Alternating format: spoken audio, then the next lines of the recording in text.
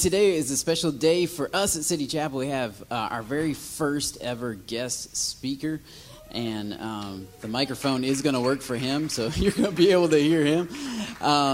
This is a guy as one of our overseers here at City Chapel. We have 3 overseers who have been overseeing our ministry and specifically checking in with me and Ro.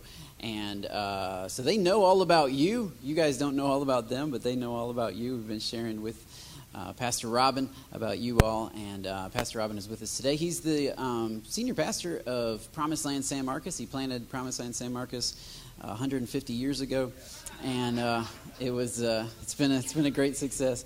So he's left the church. They're having 3 services now, and about 1,000 people on Sunday. So he left all of them to come up here to speak a message into you all, and so I'm ready to receive from him. He's definitely an authentic man of God, and he hears from the Lord, and he loves us, and he loves you all. And so I could go on and on about how they sent us out from Promised Land, and several of you are from Promised Land, and so it's kind of like having your parents come home to visit, when you get your first house. And so you want to make sure the sound works on the videos and stuff like that. But otherwise, it's kind of, but, hey, it's all good. They get to see us just kind of as we are.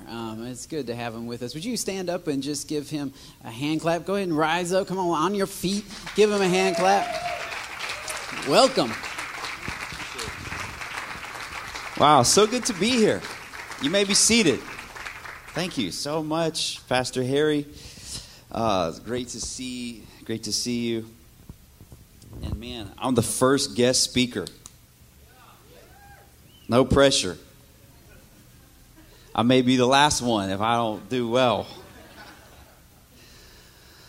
Oh man, but if you're going to have somebody preach every week, it's good to have Harry Fleming preaching for you every week. That's an awesome thing to have. My wife, Erica's with me today. She really didn't want to come, but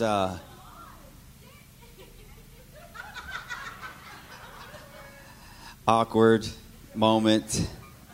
It was just a strange week, but she left what she was doing at our church and came because she did want to hang out with all you guys.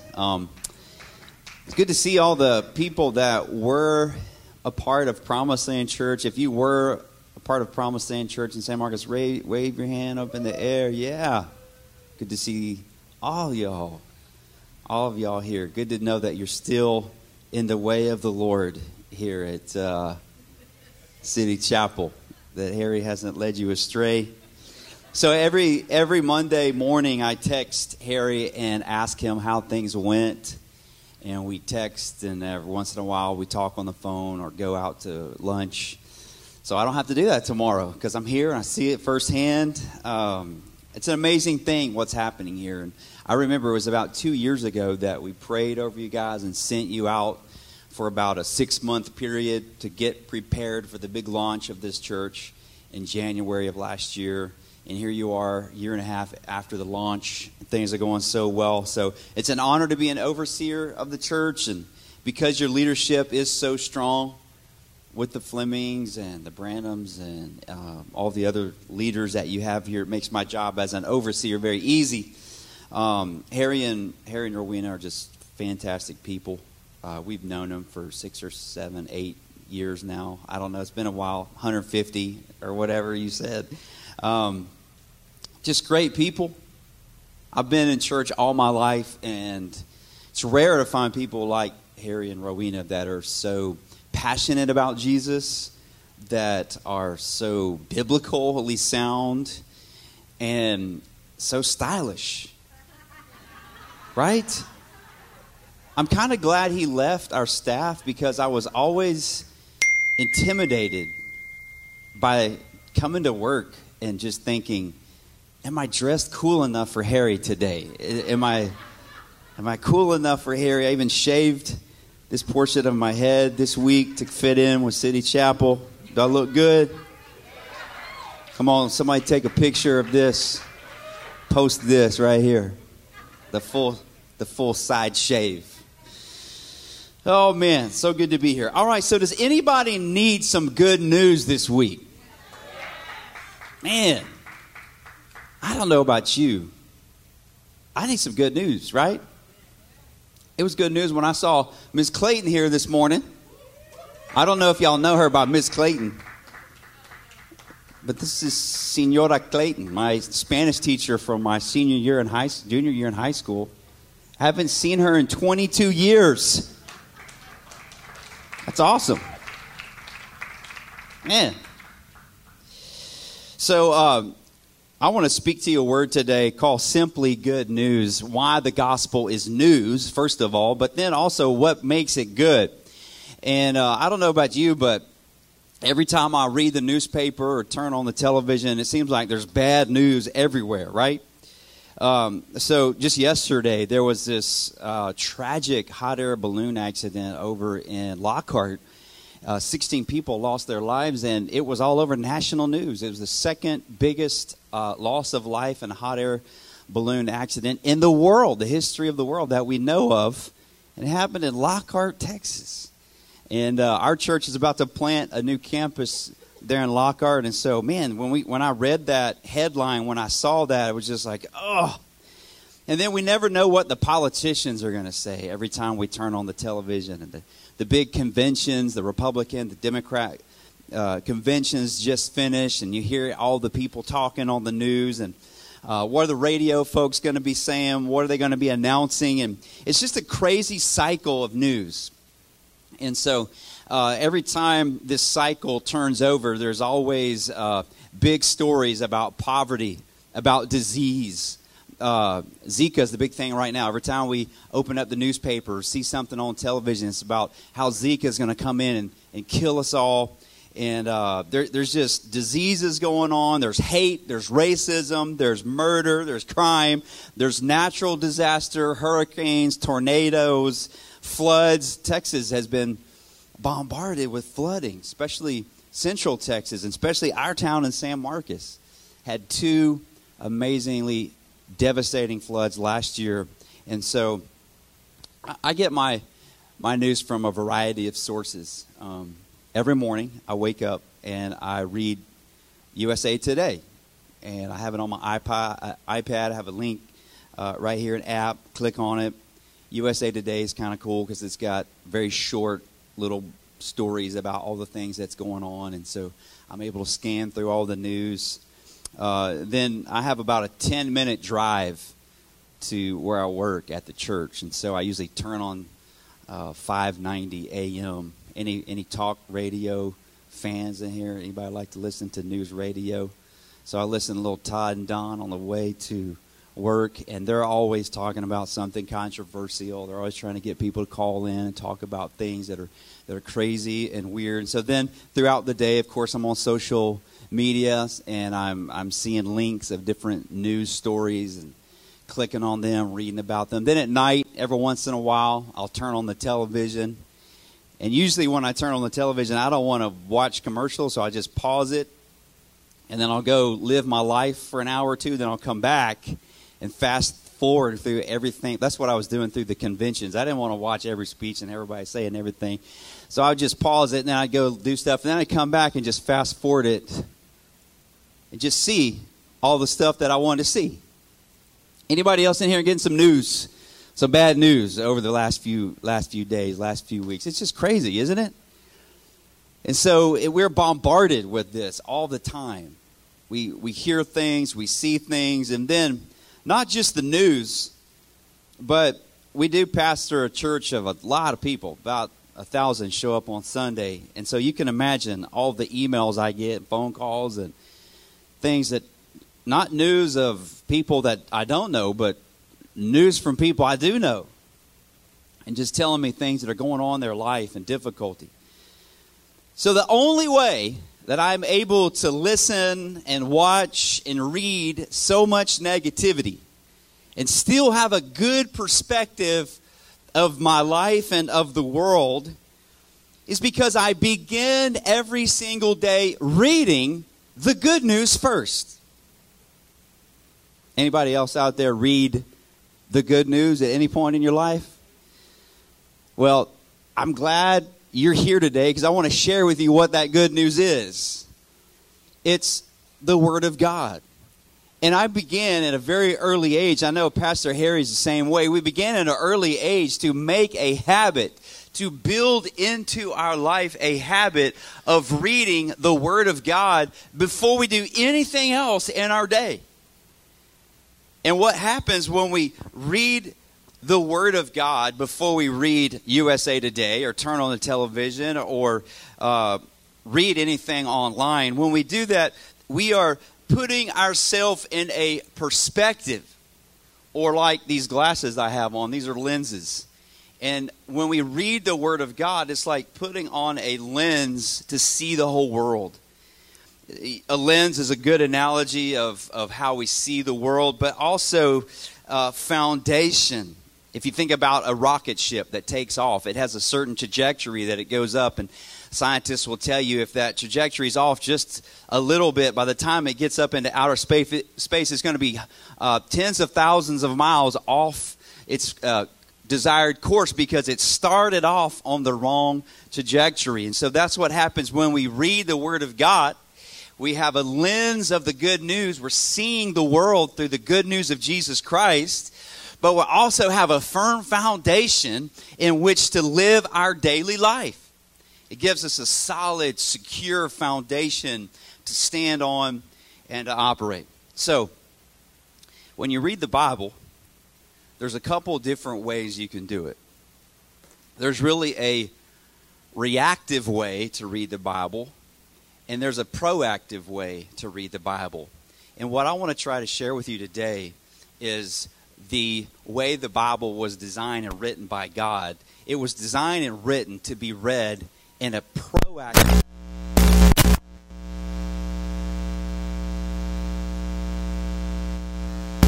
reactive way of reading the Bible would be like reading the Bible like it's a medicine cabinet.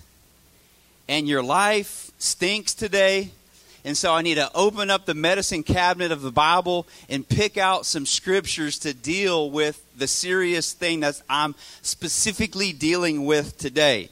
This medicine cabinet type reactive way of reading the Bible. And so whatever I need today, let's see, I've heard about that verse somewhere in there. I'm gonna dig through. I'm gonna find that one passage about hope of a new job, or that one passage about healing my sickness, or whatever it is that you're dealing with in your life. And so we can use the Bible like it's a medicine cabinet. But there's a different way that actually I feel like God is wanting us to read His Word. That's the proactive way. Reading the Bible and losing yourself in the wholeness of the story of God. Instead of it being specifically about you, you find out that the story of God goes much further beyond who you are. And in fact, you're not the main character of the story. You're just a part. You're just a part of the story, a character, and God is actually the main character of this amazing story. So you begin to lose yourself in the Word of God, and you let it affect your entire view of the world, your view of yourself, and your view of God. Let me put it to you in a very Austin kind of way, since we're in Austin. Think of the Bible more as a Whole Foods market instead of Walgreens. Y'all with me? You're going to eat healthy. You're going to eat correctly. You're going to get the different nutrients and vitamins and things that you need in the way that you eat a healthy diet, so that you don't have to go all the time finding the right medicine to deal with the way that you've lived your life in the wrong way. Anybody awake up in here this morning? All right. I know it's quiet, but there's so many people in the world today that don't take care of their physical body, and they ingest and view and participate in all kinds of things that are unhealthy. And then they spend their life trying to find the secret in order to deal with the problems that they have.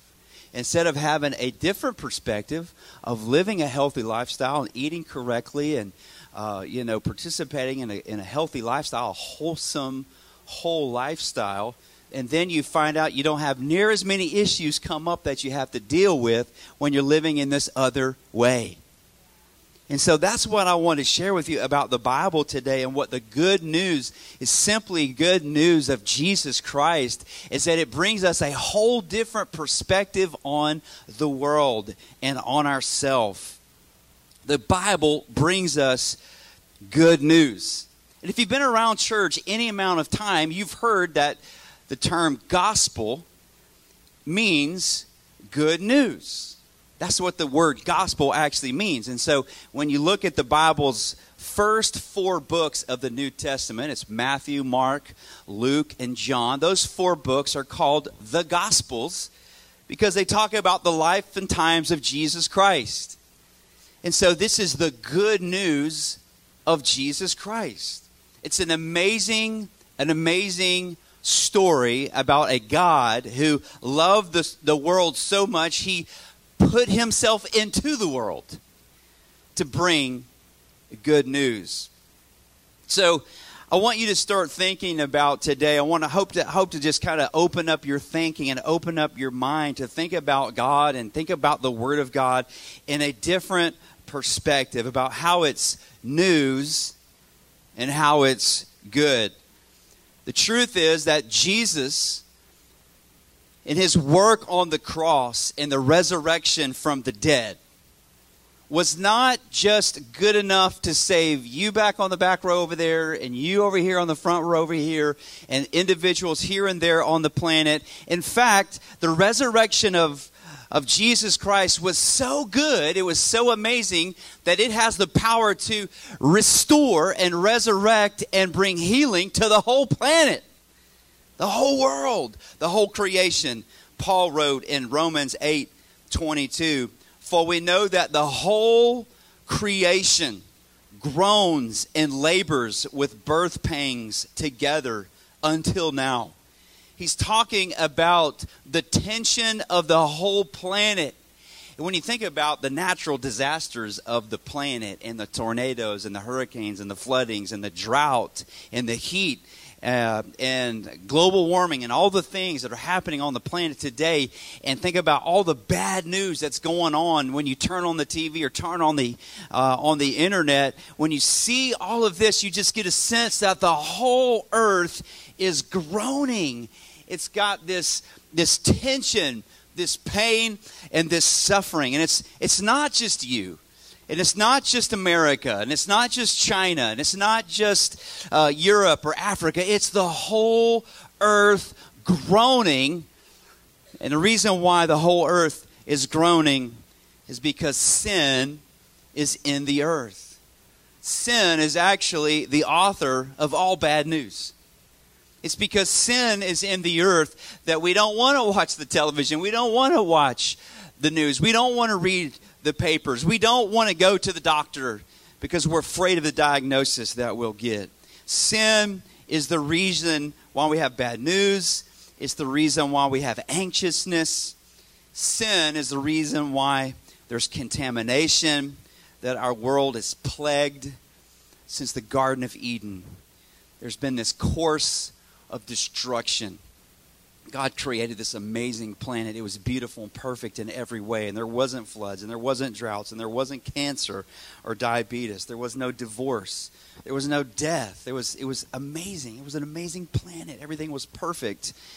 Rebellion came in, and humans began to participate in that rebellion and they chose to believe a lie about God instead of believing the truth. And because they believed a lie about God, it set the whole planet, it set humanity on a different course. It set the plants on a different course. In fact, the Bible says that after sin came into the world, that thorns and thistles grew up from the earth. So the literal biology of the earth began to shift and change because sin was here. There was possibly mosquitoes before sin, but they didn't mess with you before sin happened. Then all of a sudden, a scorpion became a stinging scorpion after sin. And death happened after sin. And so this world has been on a course of separation from God since humanity divorced itself from God. And we can be critical of Adam and Eve and say, why did you take that fruit? If you'd have just obeyed God, if you'd have just trusted that God had everything taken care of, if you'd just believed that God had taken care of your life and He loves you and He wants to take care of, if you'd have just believed that and not eaten that fruit, our world would be so different today. Right? It probably wouldn't. Because if you read the next generation, they sinned too. In fact, their own kids killed each other. Adam and Eve's kids killed each other. So that sin continued to them, and it continued to the next generation, until the next generation, until the next generation. And here we are today, and I am standing before you as a person who has sin in his life. I am a pastor, and I have been in church for many, many years. But I couldn't stand up here today and tell you that I have been without sin in my life. I have sinned in my life. We all, the Bible says, have sinned and fallen short of the glory of God, of the perfection of God, of the holiness. God is perfect and righteous and holy and pure in every way, and humanity is not anywhere close to the beauty and the perfection of God. If you've done well this week and you haven't done anything wrong, you're feeling really good about yourself. Maybe you've gone a whole month and you haven't done anything wrong. I'm just a good person. And I'm not like Donald Trump, and I'm not like Hillary. I'm not like all these other people that are liars and cheaters. And you just feel so good about yourself because you haven't done anything wrong in a long time. Even at the peak of your holiness and your goodness, you're about this high right here. And the holiness of God is so much further beyond what you've just been able to accrue with your goodness. We live in a broken world. We live in a world that is so contaminated and such on the wrong course. Yet at the same time, God so loved that broken world that He chose to write Himself into the story and come into the world. He gave His only begotten Son, that whoever believed in Him should not perish, but have everlasting life. For God did not send His Son into the world to condemn the world, but that the world through Him might be saved. So when Jesus came to the earth, as John, the first chapter says, He was the creative Word of God that became flesh. He was the Son of God entering into His own creation to become a part of the story. Until this point, God was the author of the story, and He kind of had a distance, and people could connect with God, but it was a very strict procedural process that they had to go all throughout these different procedures and finally get to this certain place. And then God would meet with one person once a year at this one place at the center of the village. But now everything was about to be completely different. When Jesus Christ comes to the world, He comes into the world. He's born as a baby. He didn't come. Jesus, when He came, He didn't descend down with a big crown on His head and come down, floating down as a full-grown man, muscular and ready to just dominate like a big warrior. That's not how God came when He came. How did He come? He was born as a weak, innocent baby, and He wasn't even born in a palace. Instead, He was born in a cave on the backside of a nondescript town in the nation of Israel.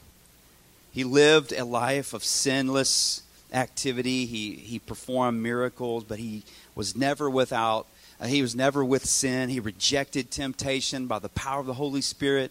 He was obedient to the Father every day of His life. He lived this amazing life, and then He willingly laid down His life. He took on the sins of the world, past, present, and future. And He took on the punishment that we deserve as humanity for separating ourselves from him. Colossians 2:13 says, and you, being dead in your trespasses or sins, you being dead in your trespasses and the uncircumcision of your flesh, that means you're unholy. You've done things that aren't right. And you have not done things that were right. He is made alive together with him, having forgiven you of all your trespasses, having wiped out the handwriting of requirements that was against us, which was contrary to us. And he has taken it out of the way, having nailed it to the cross.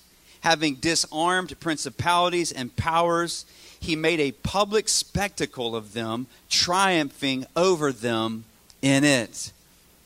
That passage right there is good news. It is a proclamation to everybody in here today that no matter what course your life has been on up until this moment, or up until you understand who Jesus Christ is, no matter what course your life has been on, there's a new thing happening in the timeline of your life. That God is actually breaking into your timeline. Think about your life as a timeline. You're born here, you're going to die over here, and here, in fact, in the book of Mark, it says when John the Baptist and Jesus got together and Jesus was baptized, that John the Baptist says, behold, the kingdom is at hand. The kingdom is breaking into our life right now. And no matter what happened up until this point in your timeline, everything is about to change because Jesus is breaking into your life. This God who was afar, who was way beyond us and distant and disconnected, and we only connected to him through these holy scriptures and the words and the processes and the procedures. Now he was made a man. Now he went through everything that we've gone through, yet was without sin. And now if we believe in him and his work, our life is going to be different. Our life's not going to be the same as the way it used to be. And this is good news. This is actually how the first believers proclaimed the good news. When they witnessed Jesus' resurrection, they would burst in to people's neighborhoods and houses and workplaces and proclaim the news of Jesus just like it was a headline. Hey, something has happened. Someone came and something happened, and as a result, everything's going to change. This is good news. Listen, this is good news. You got to hear about this. You're never going to believe what happened. This is amazing. This changes everything. And so what I'm here today to tell you and help you understand, some of you have heard this message all your life. Some of you are just brand new to this. So wherever you are on that spectrum, I want to help you get the understanding of why this is a proclamation of news and why it's good. I want us to go back to the old days of like the apostles and the disciples and be able to stand with assurance and proclaim good news to your neighborhood. Proclaim good news at the PTA meeting, right? At the family reunion where there's always bickering and fighting or whatever. Proclaim good news at the school this year as it starts up. Proclaim, whether that's in the hallways, that's in the classroom, that's on the athletic field, wherever you are, to be able to have the good news put our whole perspective in the good news of Jesus Christ. So no matter what you read, no matter what comes up in your life, no matter who's against you, no matter what diagnosis you get, it doesn't affect who you are inside because you have a different perspective. No matter what the newspaper says, no matter who gets elected, right? We have fear in our life because we're afraid of what's going to come up in our future. When we have fear in our life, it's because we don't have the perspective of the good news of Jesus. It's because we have begun to let our fear dictate who we are. All right, so I want to give you a couple examples of how this works. I want you to pretend you're sitting in Starbucks. You're just enjoying the day, or pick your favorite coffee shop or whatever, library, whatever, wherever you like to hang out and relax. Okay, you're not doing anything. You're just relaxing, sipping, your venti, whatever, You got 7 shots in there. You're trying to relax. It's not going to work, is it? All right, so you're just sitting there, and all of a sudden somebody bursts in the door. Hey, good news. Guess what happened? You're never going to believe what happened. Something amazing happened. And you're sitting there going, what in the world? Why is this guy busting into Starbucks? Why is he busting into the coffee shop telling the whole place that there's something's changed? Let me give you a couple reasons why that could happen. All right, so first of all, maybe you're in Cleveland. You're in Cleveland, and it's the end of June, and he burst through the door. Great news! Great news! I just saw LeBron James play the game of his life. He finished off the Golden State Warriors in Game 7, and Cleveland has won the NBA championship. We're winners. We're not losers anymore. The city's going to be different. They haven't won a championship in 60 plus years. Now things are different. LeBron has come. He's the Savior. He was here and then he left, and it's the second coming, right? And now everything's different. All right, that's one example. Okay, shut that down. Here's example 2. Example 2, you're sitting there. Somebody busts in. Good news, good news. I can't believe it. I just found out. I just got an email from my doctor that they found a cure for my son's disease. He's not going to die. I thought he was going to die. The doctor said he was going to die, but they found a cure, a medicine that they have developed, and it's going to be available. My son is not going to die. Amazing news, right? Especially for this man who just burst through the door, but he's so excited, he's got to tell everybody about it. Okay, third example. You're in Detroit, Michigan. I knew Harry would like this one. You're in Detroit, Michigan. He's from Michigan. And Harry's third cousin bursts through the door. Good news! Good news! You're not going to believe what has happened to Detroit. I just got the news as I was driving over here that Google, Facebook, Apple, Microsoft, Amazon are all moving to Detroit. They're moving all of their manufacturing here. They're bringing all of their headquarters here. Everybody's going to get a job. Everybody's going to live in prosperity. As you know, Michigan has had some hard times. Detroit's had some issues with some crime and some unemployment. So this is good news. So this is what I want you to grasp out of all these. Let me teach you a little bit about news that you may not have realized before. There's 3 components to good news that are really vital. The first one is this: good news stories always have a context of a bigger story. So whenever you get good news, it's not just that one tidbit. Good news is always a part of a bigger story. So in Cleveland, as I said earlier, the bigger story is they had not won a championship in 64 years. This one is the true story, all right? If you're not a basketball fan, this is actually a true story. They haven't won a championship in 60-some-odd years, and LeBron James brought them the championship home. So the context is not just that LeBron's on the team, not just that he won the victory with, leading the team to victory, but the bigger context is that this team, this whole city that's been in depression from a sports perspective for so long now has a different perspective on their city. It's a bigger story. It's a story within a bigger story. With the man who comes in to talk about this new medicine that they found, it's not just the medicine that's important. The bigger story is that his son was going to die. And now because this medicine has come, it's affecting a bigger story besides just the medicine itself. And with Michigan, I just kind of mentioned it too. The town has been, this is a true story, Michigan's been in really tough times economically. And so the fact that all these new, and this part's actually not true, so don't print this or text this or tweet this. All those companies are actually not going to Detroit. They're in Austin and San Francisco. All right, so good news for Austin, yeah. But if that did happen in Michigan and Detroit, it'd be like, the bigger story is that unemployment is going to go down. Prosperity is coming. It's going to be awesome. So there's a bigger story. Number two, a good news story is about an event that occurred that will consequently change everything. Everything will be different. My son will be healed. Our economy will be revived. The third thing is a news story, good news story, often introduces a period of waiting. I want you to think about the guys who has a son who has a disease that's going to kill him, but the cure has been found. Well, the cure is coming someday, and the cure is going to heal his son someday. In the meantime, his son is still in the hospital. His son is still in the NICU. His son is still suffering. We have good news that healing is coming, but that might be a while off.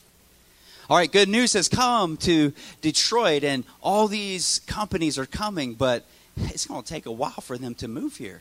It's going to take a while for them to build their factories and to hire people, and it's going to take several years in order for this unemployment to go down and the good news to actually be completely fulfilled. We're going to see some trickling in. We're going to see some jobs. We're going to see some excitement. We're living in between the announcement of the good news and the complete fulfillment of it. Y'all with me this morning? N.T. Wright wrote a book called Simply Good News. He said, what good news regularly does then is put a new event in an old story. Point to a wonderful future that's out of reach and introduce a new period in which instead of living a hopeless life, people are now waiting with excitement for what they know is on the way. The gospel of Jesus Christ does all three of these things. It is a news story that is a part of a much bigger story. It's much bigger than your diabetes. It's much bigger than your divorce. It's much bigger than your bankruptcy. It's much bigger than even your personal salvation. It's a part of a story that is much bigger than you. It brings about something that will change everything forever. When Jesus Christ comes, he changes everything.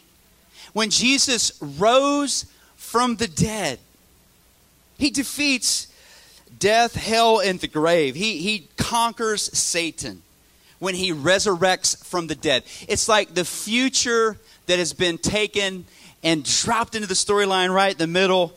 And it's this picture of resurrection. It's the picture of conquering death. It's this picture of victory and ultimate winning, ultimate salvation, the resurrection of Jesus Christ. And it's a truthful event that happened. Now, everybody that lives on this side of the resurrection, like it's happened, and we have not yet seen the fulfillment of that resurrection completely renewing everything. We call that heaven. When we live in a place where it's going to be just like the Garden of Eden. It's going to be awesome. We're going to be naked and unashamed. Come on, somebody. By the way, when Harry says, come on, somebody, he got that from me. I just want to tell you that. I want to tell you that right now. I got it from somebody else. So, hey. I heard a pastor the other day. He's like, teaching on, being modest and all that. You're not going to see bikinis in heaven. You're not going to see shorts in heaven. He was just pounding on this. And I was like, that's right, because we're going to be naked. Clothes are a part of covering up sin. If you go back and read the original story of Adam and Eve, that God actually had to kill an animal to cover up the ugliness that sin had began to create. And so heaven's going to be awesome. It's going to be amazing. We're going to live the life that we always wanted to live. We're going to live the life that Jesus deserved, right? Because he lived a perfect life. We're going to live the life that Jesus deserved. And we're going to be able to do that because we're going to believe that he took the death and the separation from God that we deserve. We're going to trade that. We're going to live forever with God in heaven. It's going to be awesome. The resurrection of Jesus is going to provide for us the avenue to live in heaven forever and ever with God, with him forever and ever and ever. But heaven hasn't happened yet. And we live in the middle, in between the resurrection and the full recovery and rebirth and regeneration of everything when we live together with him forever and ever and ever. That's the context of the good news of Jesus Christ. Actually, gospel and good news is not original with the story of Jesus. In fact, it was actually a terminology that they used back in the old days, even before Jesus. There was the very first parts of the Roman government.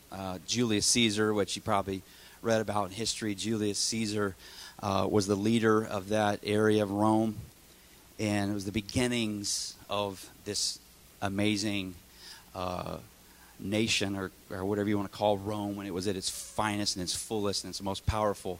It was the leader of the world. Well, Julius Caesar was at the beginning of that whole reign, and he, when you hear Caesar, the term Caesar, it was more than just king. Caesar wasn't his last name, all right? That was like his title. And Caesar was like king plus God. He was actually, they considered him to be a god.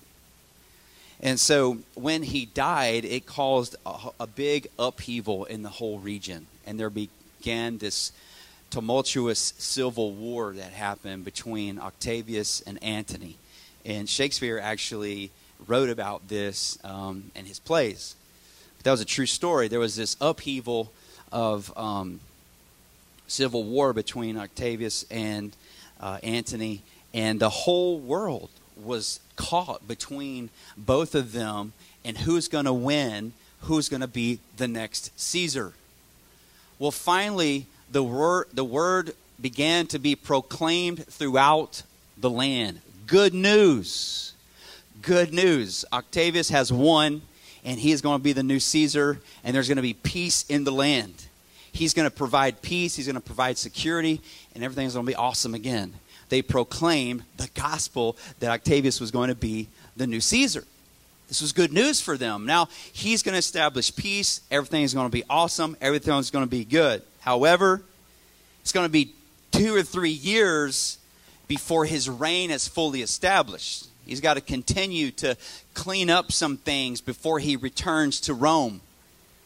And so everybody living in that region lived in the tension between when Octavius had actually won the battle and the time he would come and triumphantly return to Rome. And everything would be fully established. That is the context in which the gospel of Jesus Christ comes into the world. And it's not just good news for the people of Rome. It's not just good news for you and for me. It's good news for the whole world. It's good news for everybody in the whole world. Sometimes we can be tempted to give people good advice instead of good news. Jesus is better than good advice. Man, like I said earlier, I hear from people all the time. In fact, this past Tuesday, I had 4 major situations come up. 2 came into my office, and 2 I talked to on the phone. And it covered about a 5-hour span of Tuesday afternoon. It was like one right after another and after another.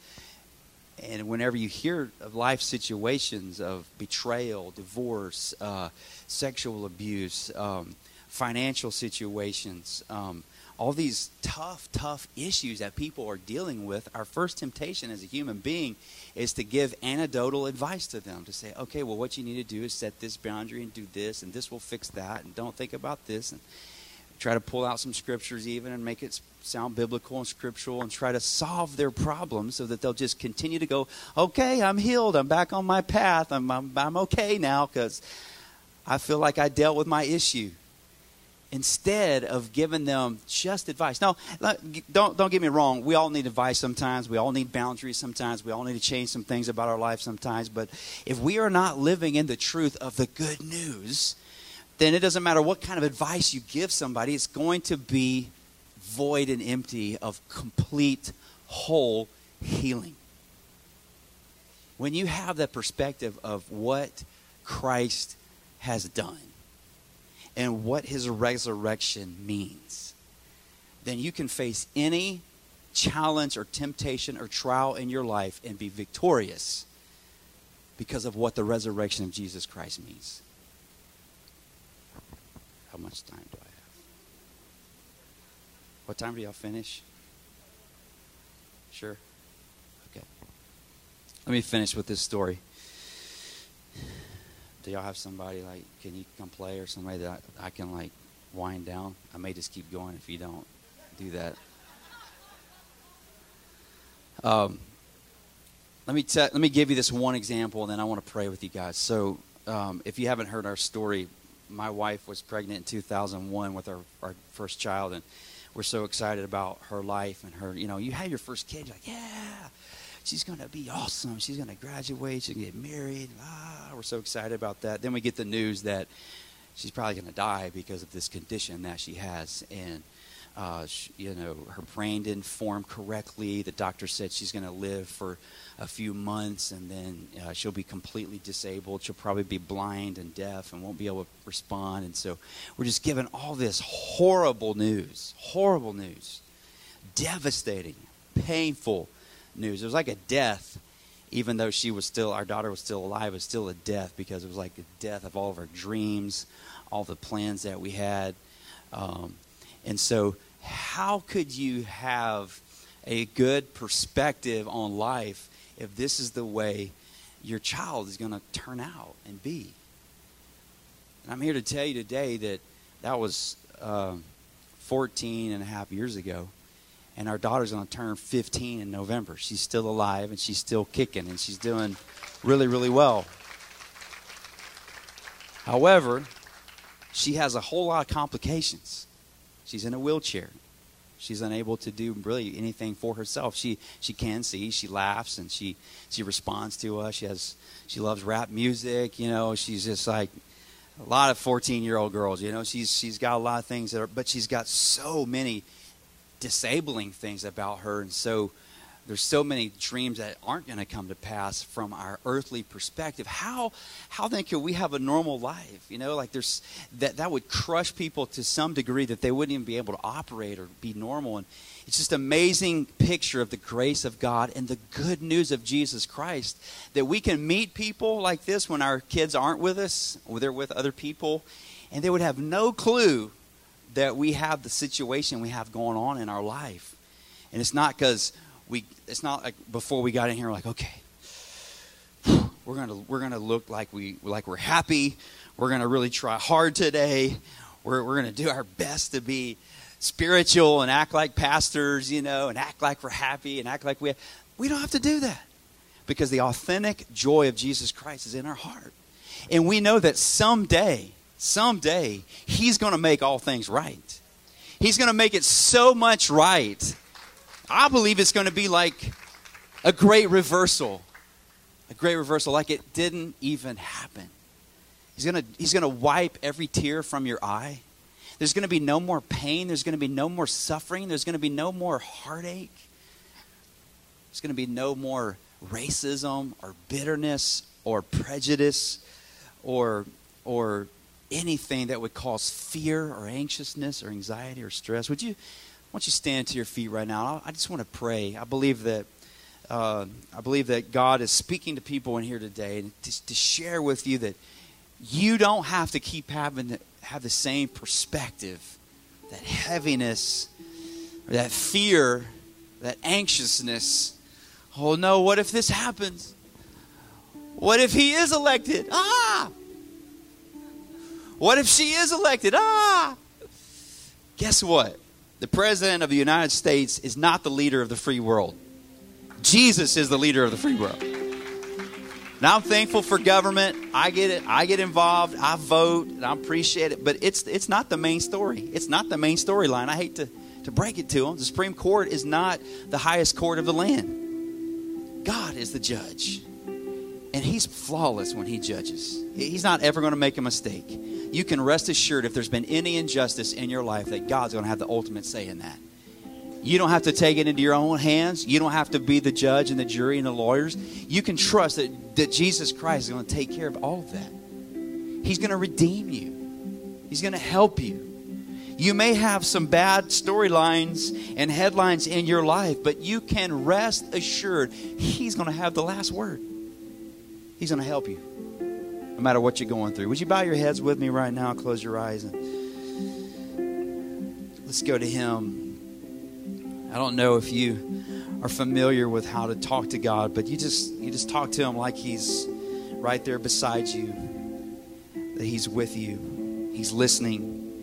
I'm here to tell you today that He loves you. Some of you have some headlines that you've made yourself. You've made some mistakes in your own life. You've created the headline, the bad headline. I'm here to tell you today that God loves you. He forgives you. He's ready to start you on a new course, a new beginning, a fresh start.